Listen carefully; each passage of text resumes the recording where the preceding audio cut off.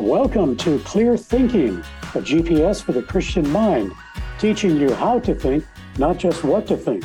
This is Joe Aguirre with theologian and philosopher Kenneth Samples and physicist Dave Rogstad. On today's podcast, how to read for lifelong learning. Again, I know this is a favorite topic of yours, and I'm sure our listeners appreciate your insights on it as well. Yeah, clear thinking really focuses on things like logic and learning and life of the mind. And of course, reading is a critical part of learning. And I have come to believe, Joe and Dave, that maybe the most important education is to become a lifelong learner. So I want to talk a little bit about reading in the context of that. And I've got some really good people to introduce you to when it comes to reading and learning. So I'm looking forward to this show. Wonderful. Ken, I have a question right off the bat for people who are feeling a sense of guilt. That is, they stare at their devices too long, as I'm sure I do, and maybe you guys would admit that as well. I wonder if you might make a comment on that, it's not hopeless. You can put the phone down and still read a physical book, or maybe you're going to get into that as we go. But in any case, that question is on my mind. Yeah, that's a very important point. Mortimer Adler, who of course is one of the great educators of the 20th century, and with his colleague Charles Van Doren wrote that remarkable book, How to Read a Book. It's never too late. It's never too late to do a lot more reading. A lot of people these days, of course, read a lot online, and we're involved in things like social media and the internet. I will tell you that I've looked at a number of the tests that compare reading physical books with reading digital books. And the message typically is this, that reading physical books is great for memory and comprehension. Now, of course, there are benefits to ebooks, and there's benefits to, getting online. A lot of times ebooks are inexpensive. And of course, you can, I'm sitting in my office here at Reasons to Believe, surrounded by 3,000 physical books. I have about 2,000 more at home.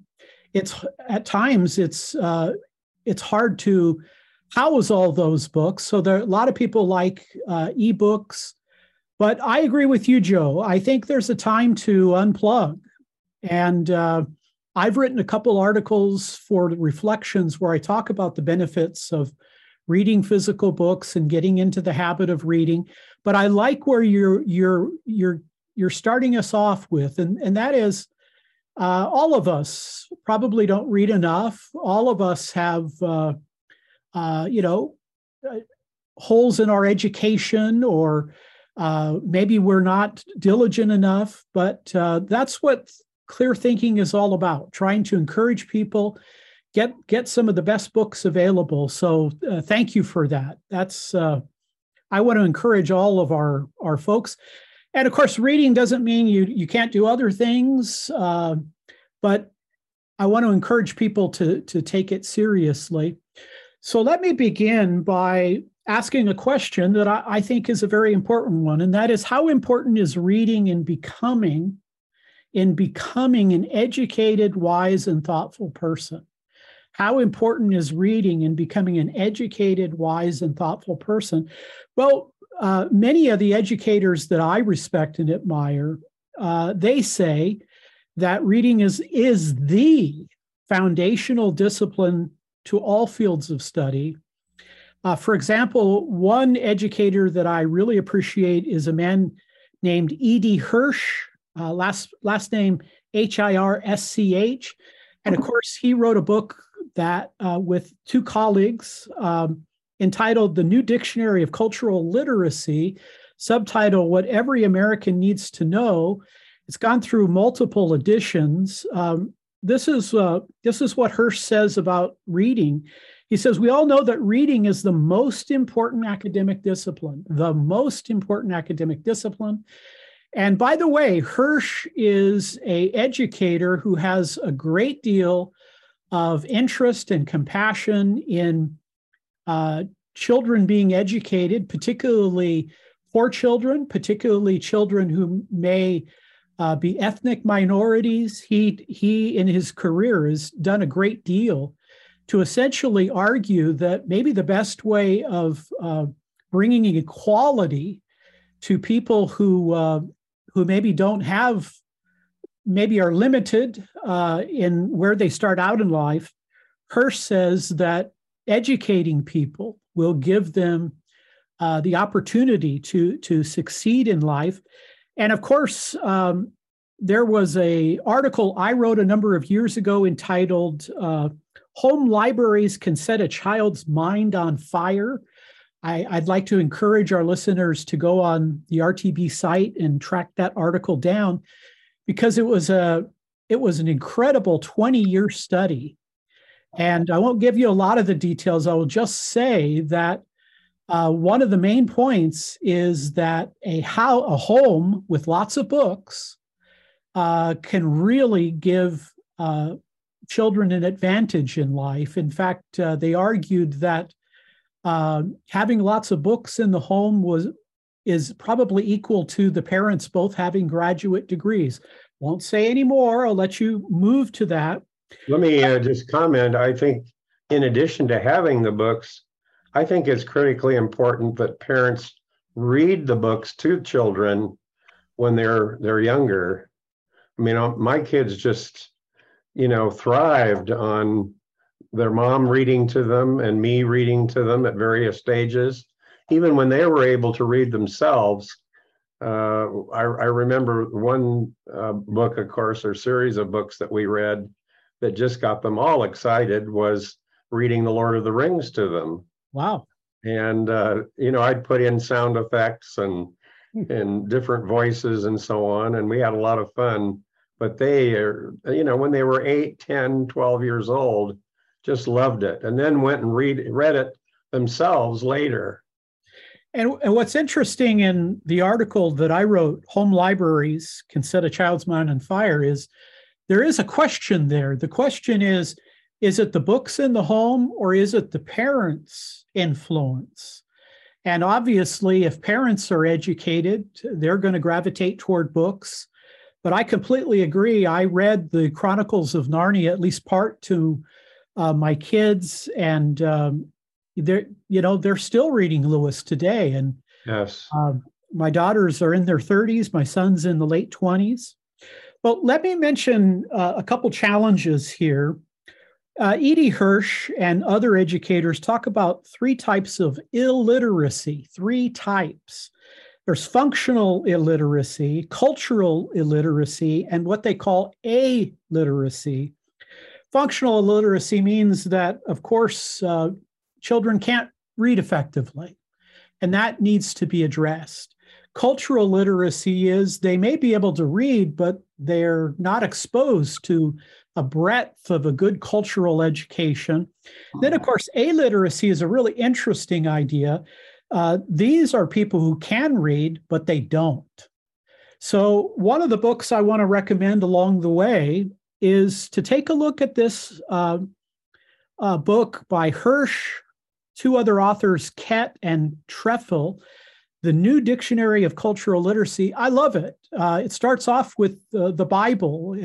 It includes so many particular areas: science, philosophy, history, a great book. Now, of course, I want to introduce again Mortimer Jerome Adler. Adler is, in my mind, maybe the most educated person of the 20th century. I mean, after all, he edited the great books of the Western world, which is an incredible set. And this is what he says about learning and reading. He says, very pithy, reading is learning. Reading is learning. Now, I want to introduce you to another Christian thinker. I'm sure some of you already know him. He is the Christian educator Jean Edward Veith, last name Veith.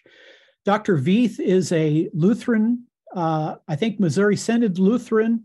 He is an educator, prolific author. He has lots of books on the web. He has a couple books on postmodernism, which is really important for the time in which we're living. But I'm going to draw your attention to an article that Veith wrote back in 2003. So, wow, it's been 20 years ago, but I remember I picked it up and I've used some of it in some of the books that I've written. But in those days, Dr. Veith, who is the provost and professor of literature emeritus at Patrick Henry College, in those days, he was the cultural editor for World Magazine. By the way, another one that I want to recommend. I like World Magazine. I think they're straight shooters. I like it because it's brief and to the point. I also like it because I really like their editor, and he gave positive reviews to 2 of my books. So he's got to be good if he's done that. Well, Veith wrote an article 20 years ago entitled Flex the Brain. This is, again, World Magazine, November 2003. And Veith introduces us to 3 points that I think are really significant when it comes to reading. And again, let me give you one more book by Veith. He has a book entitled Loving God with All of Your Mind, subtitle, Thinking as a Christian in the Postmodern World. That's a book you want to get. That's a book you want to get. Again, he's a conservative Lutheran, longtime educator. He's very concerned about many of the things we're concerned about, and that is, where is America going educationally, morally, spiritually? But guys, Veith introduces us to 3 points about reading that he considers to be critical. I want to introduce those ideas, talk a little bit about them, and then compare and contrast what Mortimer Adler has to say about them. But those 3 points that Veith makes about reading are, number 1, read actively. 2, read worldviewishly. And then the 3rd point he makes is read quality books. So, guys, before we dive into those 3 points, anything you want to comment or say at this point? Questions, perspectives? Could you give the name of the book that Veith wrote that you recommended? Yes, Dave, he has a couple books on postmodernism, but here is the one I'm recommending, Loving God with All of Your Mind, subtitle, Loving God with All Your Mind, subtitle, Thinking as a Christian in the Postmodern World. Got it. Okay. Joe, any comments before we dive in? No, sounds good. All right, let's look at that first principle that he talks about in guiding our reading. He says to read actively, and this is what he says, quote, readers should not read passively, as our current media culture conditions us to do. Active reading is staying in charge of the process, interacting with the author, thinking about what is being said, critically evaluating what is going on, contemplating what it all means, and sorting out the good from the bad is vital. Well, I love this idea because I don't know about you. There are times when I'm reading, particularly late at night, I notice I fall into the passive role. I'm just reading the words before my eyes. I'm not actively engaging. That was one of the reasons when I was a younger student, when I was a younger man, I decided to do most of my reading very early in the morning, because I noticed that when I read late at night, the brain power wasn't there. I was fatigued. Well, here's my analogy. And I really owe this to Adler, from reading Adler and from reading Veith. I think about active reading with a baseball analogy. And the baseball analogy is a pitcher and a catcher. The writer, the writer is the pitcher, the reader is the catcher. And I discovered many years ago when I played baseball, I played some high school baseball. And then after high school, I played what they call semi-pro ball. It was non-professional baseball. I was never good enough to get a professional contract, but I loved the game, and I still love the game. And I discovered when I started catching, I used to think about catching as being very passive. Just sit back there and, the pitcher does all the work. Well, that's not the case. A pitcher and a catcher, they need to communicate with each other. A catcher is also active. So again, my analogy, the pitcher is the writer, the catcher is the reader, and they have to cooperate. They have to engage. So you want to stay away from passivity. If you start reading in a very passive way, you're not going to get a great deal out of that book. And so what does he mean by staying in charge of the process, interacting with the author, thinking about what is being said? Well, here is, again, asking questions. You should be asking questions as you're reading. You should have a pencil. I like a pencil rather than a pen because I can erase and I can write neatly with a pencil. Outlining arguments, maybe key vocabulary. What I like to do is I like to write notes in the margin of my books. And then in the early part of the book, near the cover or near the back of the book, there's usually pages that are empty.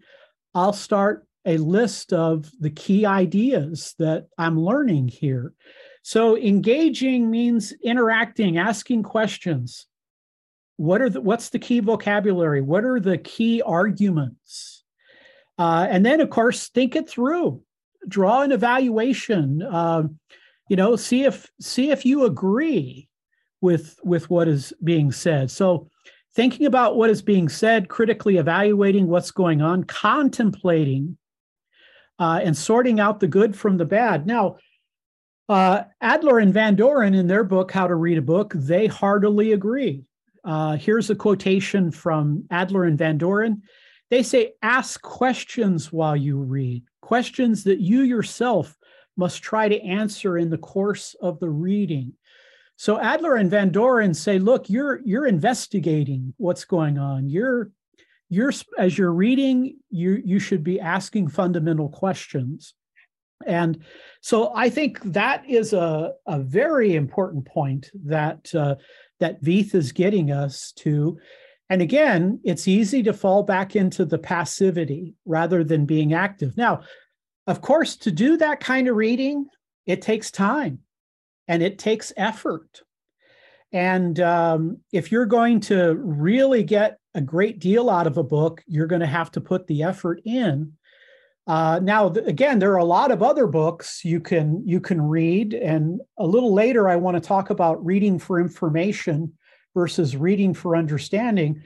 But all of this tells us that you probably don't want to read every book the same way. And either in this program or in another one, I'm going to talk about what Adler and Van Doren say about pre-reading or skimming. Guys, before we move on to number 2, what do you think about that reading actively? Comments, questions? One of the passages of scripture that has been in my heart and mind for many years is the first Psalm, Psalms 1. And there the exhortation is to delight yourself in the word. It says, blessed is the man whose delight is in the law of the Lord, and in his law doth he meditate day and night. Well, that's kind of what you're talking about here. It's reading with the intent of gaining understanding and wisdom, and meditating is chewing on it. And in fact, someone has used or called attention to the fact that the word meditate is related to, I think I'm saying it right, to the word that is for chewing the cud, as it were. Yep. That you're chewing and swallowing and then bringing it back up again and chewing it further. And it's a very life-giving process that you go through. And then, of course, the promise of it is what it says there, that he will be like the tree planted by the rivers of water, that it bears fruit in its season, and his leaves will not wither. And I just love this one. And whatsoever he does will prosper. Yeah, nice promise. You know, Dave, so many of Christianity's great thinkers, Psalms was their favorite Old Testament book, true for Augustine, true for Luther, true for Calvin. And also in church history, there was what we call praying through or reciting the Psalms. Sunday at my church, we went through one of the Psalms. The rector, our pastor, leader of our church, he would read part of the verse, and then the congregation would read the second part of the verse. So this idea of reciting and praying through the Psalms. And of course, we're going to talk a little bit about great books in a couple minutes. But Adler would say a great book is a book you can't exhaust. You can never get to the end of it. And he would even say, if you've read a great book once, you really don't know it. A great book has to be, it's not something you take a bite, it's something you chew, it's something you swallow. And what greater book than the Bible? The Bible is the greatest of the great books. I mean, I often say, when you read through the book of Romans, did you feel at the end of it, I'm done with, I think I got Paul's point, I'll put that aside? No, Scripture is the best example of a great book. And that is that Scripture spoke to me when I was 20, it spoke to me when I was 30, it spoke to me when I was 40, when I was 50, when I was 60, sometimes the same way, sometimes differently. And so all these reading skills, Dave, can be applied, as you said, to Scripture. Yeah. Joe, comment, question? Yeah, a comment. I appreciate what you said about asking questions of the author. Now, my first thought is that, well, the author's not there in person to answer your question, but having done it a couple of times, can't say I've done it a lot, but having done it a few times, putting the question down, sometimes the author will answer that question in a little bit, or your thinking was kind of on a path or a theme that is appropriate for what the author is communicating. So I kind of get a kick out of that. It's like, is this what's happening in our culture today? I might write that in there, and then, oh, lo and behold, there it is. You know, it's further elaborated on a little bit later. No, that's a great point. Obviously, a good writer is going to raise particular questions and ultimately offer some suggestions. But a lot of time, the reader, the only way the reader can really find out what's going on is if they are investigating, if they are thinking these types of questions. So number one, read actively. And again, that's a challenge, but you'll benefit so much from it. Now, how about his second point? Again, this is Gene Edward Veith, Lutheran educator, somebody I appreciate a great deal. His second suggestion, his second area of advice is read worldviewishly. Read worldviewishly. He says this, quote, readers should pay attention to worldviews for two reasons: to understand the material itself and to develop a Christian response. To understand the material itself and develop a Christian response. And then he says this, the worldview of the author opens up the work's context, background, its place in history, all of which are essential for a full understanding. Of course, now, one of the things we talk a lot about on Clear Thinking is worldviews. And I think worldview thinking is such an important idea. In fact, I thought it was such an important idea, I wrote a book about that topic titled A World of Difference, subtitle, Putting Christian Truth Claims to the Worldview Test. But what's a worldview? Well, we can think of it this way. If we think of a worldview conceptually, and you don't have to, and I'll tell you a little, maybe other ways of thinking about a worldview, but philosophically speaking, if you think of it conceptually as a system, we could say that a worldview is a cluster of beliefs that a person holds about the most important issues of life.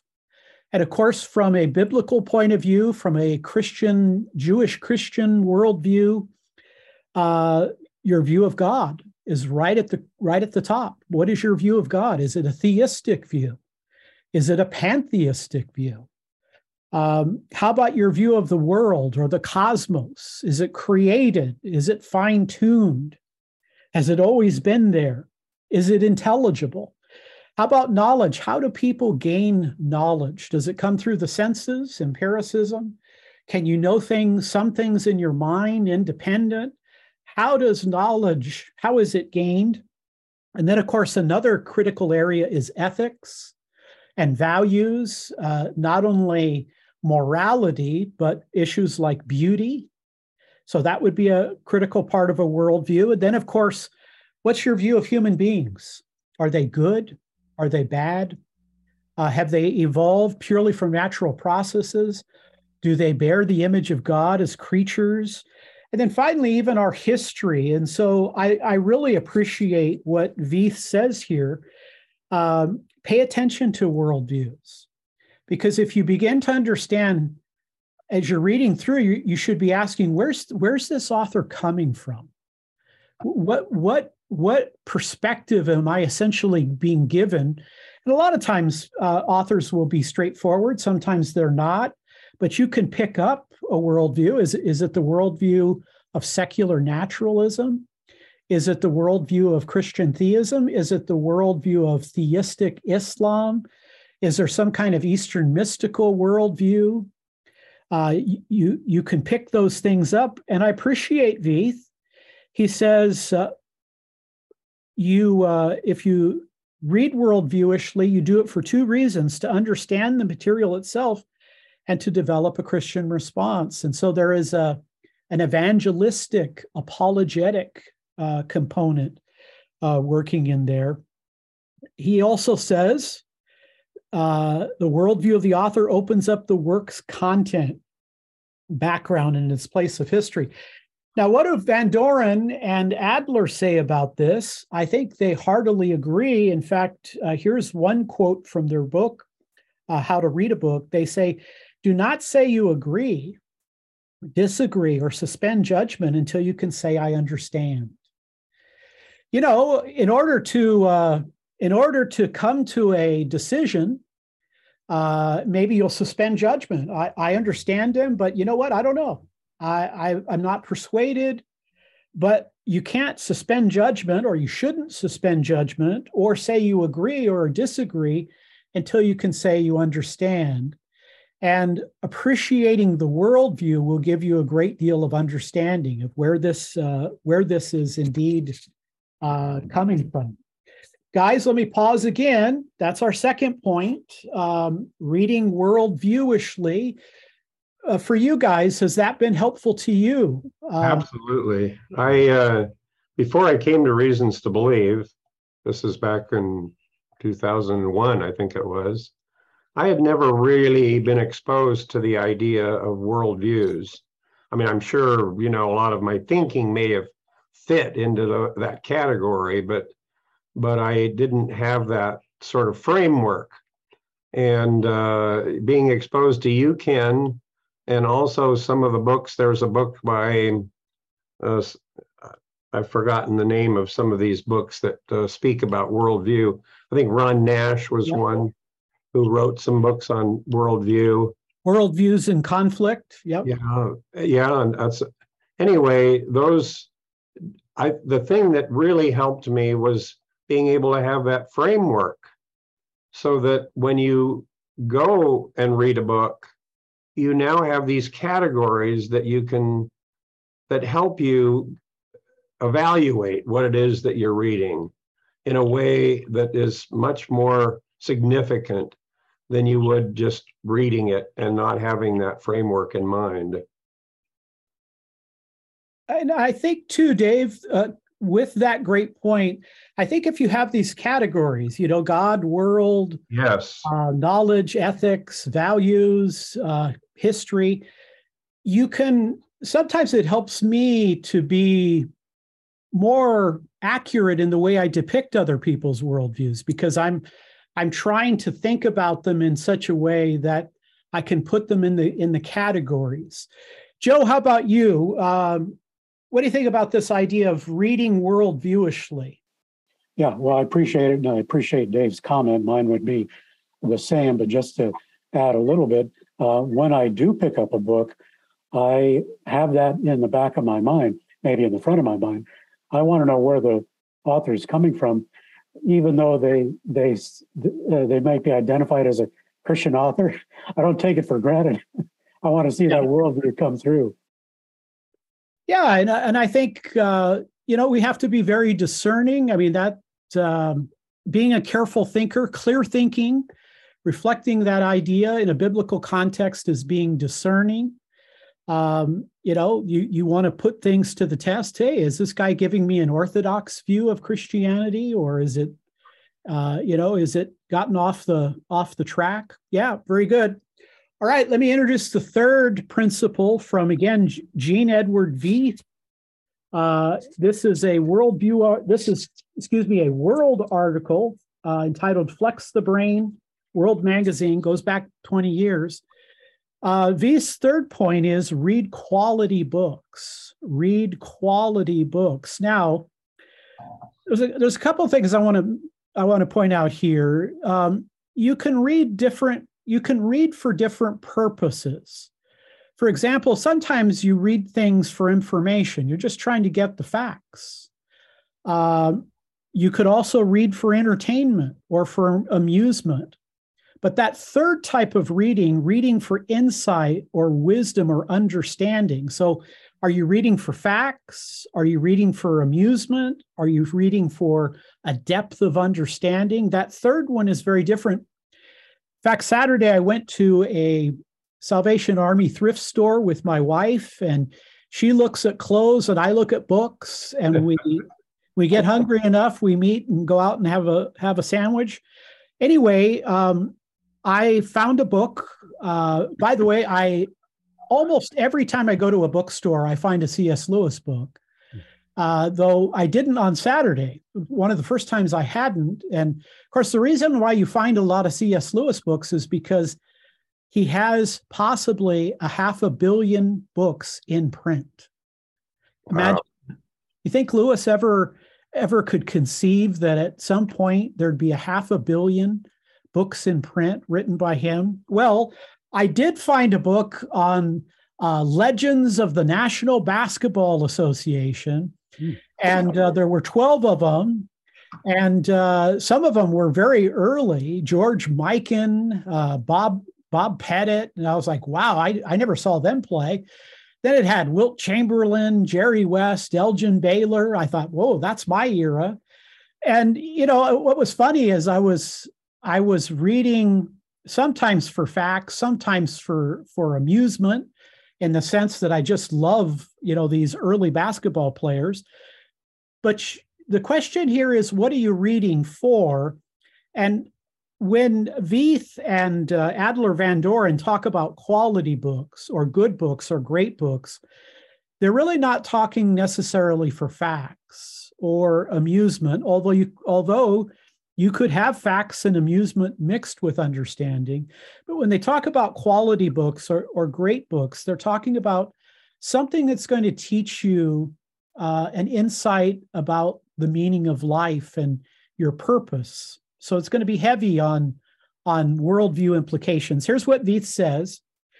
Again, point 3, read quality books. He says, if the larger purpose of reading is to exercise our minds and our imaginations, you can see Lewis influence there, and further to develop a distinctly Christian mind and imagination, some books are more helpful than others. Good books will be more helpful than bad or mediocre books. So why am I reading this book? Nothing wrong with reading to get amusement, entertainment, amusement. Nothing wrong with it. Sometimes when I read sports books, I'm just looking for statistics so I can buttress my arguments with Joe and with Fuzz, etc. But a lot of times when I'm reading the classics, I really want to develop a depth of understanding. And so Adler says, great books they're inexhaustible. That's what defines a great book. You can read it multiple times. You can read it early in your life. You can read it midlife. You can read it late life, and you never get to the end of it. And every reading you do confirms not only what you learned, but you also pick up something new. There have been a number of books like that for me. Probably the most important one, of course, would be Scripture. The couple of weeks ago, in the morning, I got up and I read the entire book of Philippians. Not very long, took me about 15 minutes to do it. But boy, it hit me really hard. And I've been doing something different, by the way. I'm getting a little bit older. My eyesight isn't quite what it's used to be. Sometimes I will read audiobooks. I have my book in hand, a physical book, and I'm reading through line by line, but I'm listening it to be read. Great example of that was a recent reading I did of the Confessions by St. Augustine, which, by the way, was voted in among some scholars as, other than Scripture, maybe the most influential Christian book in history. But what I loved about this audio version, and again, I have my physical book of the Confessions, and this person who was reading, the narrator, he knew the language. And I thought he did a great job of reading it, I think, the way Augustine intended. So there are things you can do. I have a commute to work.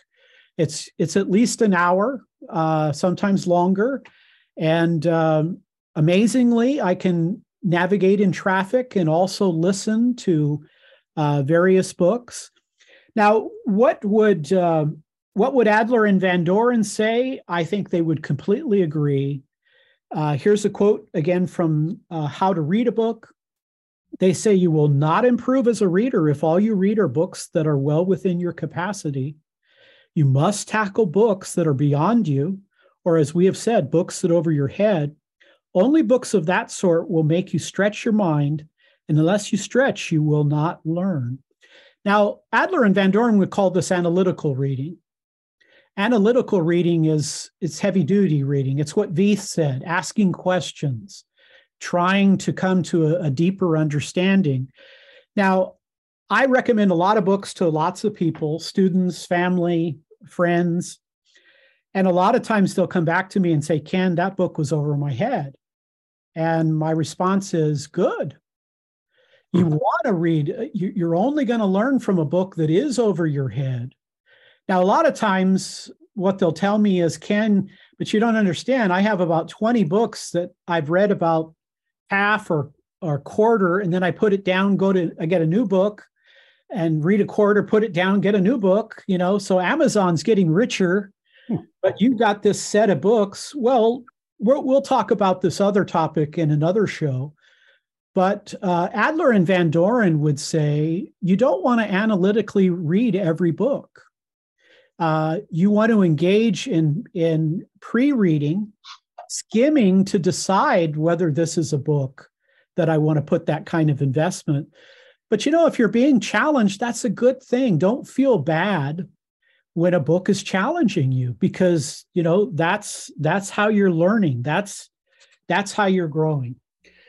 Guys, what's your experience there? Have you gone through that syndrome of reading a quarter? Have you ever felt discouraged by, hey, this is more than I can chew on? And by the way, let me tell you straight out, over the last few years, I've tried to read mostly classics, and I've had to slow down my reading. I'm not reading as many books because these books are challenging. There's one other aspect of it that has been very meaningful to me, helpful, and that is when you talk about quality books, it's not only the quality of the thinking, but it's the quality of the writing. That some writers write very poorly, and you stumble over what they say, and it doesn't run smoothly. And then there's others. I mean, Lewis, of course, is an amazing stylist. Tolkien writes in a way that is just amazing. And the effect that it's had on me is it's helped me to become a better writer. you get so engaged in the way that they communicate and the way that they say things that it then affects the way that you write. When I have to write something for Reasons to Believe, when I have to write something for JPL, I find that I'm influenced by the style that they have, that I've absorbed from them. So that's an additional aspect of this, as well as, of course, what's the content and what's the message that they're trying to communicate. Dave, in a real sense, they are your teachers. Yes. Maybe you didn't go to Oxford and hear them lecture, but through their books, they're your teachers. Joe, you're a writer and an editor. What are some of your thoughts about this? All I want to say is, when you ask the question, have you ever gone through a quarter of a book or whatever? It's not have I, but how many times have I done it, as opposed to finish the book? So yes, that's a common problem as well. When I have people come and visit me here at RTB, come into my office, a question a lot of them will have, and I think the last count I had here was right at 3,000. And I think there's 2,000 at home, so somewhere around 5,000. I don't spend a lot of time counting them anymore, too many of them. But the question that a lot of people have when they come in and meet me and see my little library here, they'll say, have you read all of those books? And I can say, well, I haven't analytically read them all. That is, I haven't plunged through page 1 to the end asking, analytical questions, but I've read from all of them. Some of them I determined that I was going to skim. We can't talk about that now. We'll make that another program. But yeah, I've read from all of these books, but I haven't been able to give the attention. You can't read the Confessions fast. It just kind of pulls you down. Joe, I want to give some references again, because I think some of these points that Veith makes are really, really good. Let me give some recommendations. Again, E.D. Hirsch has the book, The Dictionary of Cultural Literacy. That's great for lifelong learning, what every American should know. Let me give you another book. It is the Britannica Concise Encyclopedia. It's a one volume. It's a fat one volume, but it's a summary of most of the articles in the Encyclopedia Britannica in abbreviated form. So I like to break that open. And if I want to read deeper, I'll go to Britannica. I appreciate Britannica. That was Mortimer Adler had a large role in that company. We've also talked about How to Read a Book by Mortimer Adler and Charles Van Doren. I mentioned my book, A World of Difference, which looks at worldviews. And with Jean Edward Veith, again spelled Veith, you can look up his article from World Magazine, November 2003, entitled Flex the Brain. Go on Amazon. He has a lot of books, but one that I'm going to recommend, entitled Loving God with All of Your Mind, subtitle, Thinking as a Christian in the Postmodern World. So lots of good sources there. Wonderful. Thank you for that. I just want to add, you mentioned your article at the beginning that's on the RTB website. If you go to Ken's blog channel, which is Reflections at reasons.org, and just search Home Libraries Can Set a Child's Mind on Fire, that's from May 18th, 2021. So we'll add that article as well. All right, Ken, thank you for that. I'd be interested to hear from readers who have read these books that you're recommending, and let us know your thoughts. You can reach out to Ken via Twitter at RTB_K-Samples. We'll be glad to read your comment here. So take a look and let us know. Get Clear Thinking sent to your device by subscribing to the Reasons to Believe podcast on Apple Podcasts, Podbean, and most podcast services. For Ken Samples and Dave Rogstad, this is Joe Aguirre, with a reminder that the goal of apologetics is not victory, but truth. Thanks for listening, and join us for the next edition of Clear Thinking. Thank you for listening. Your prayers and financial support are reaching people with reasons for faith in Jesus Christ, our Creator and Savior. To allow Reasons to Believe programs like this to continue, make your gift today at reasons.org.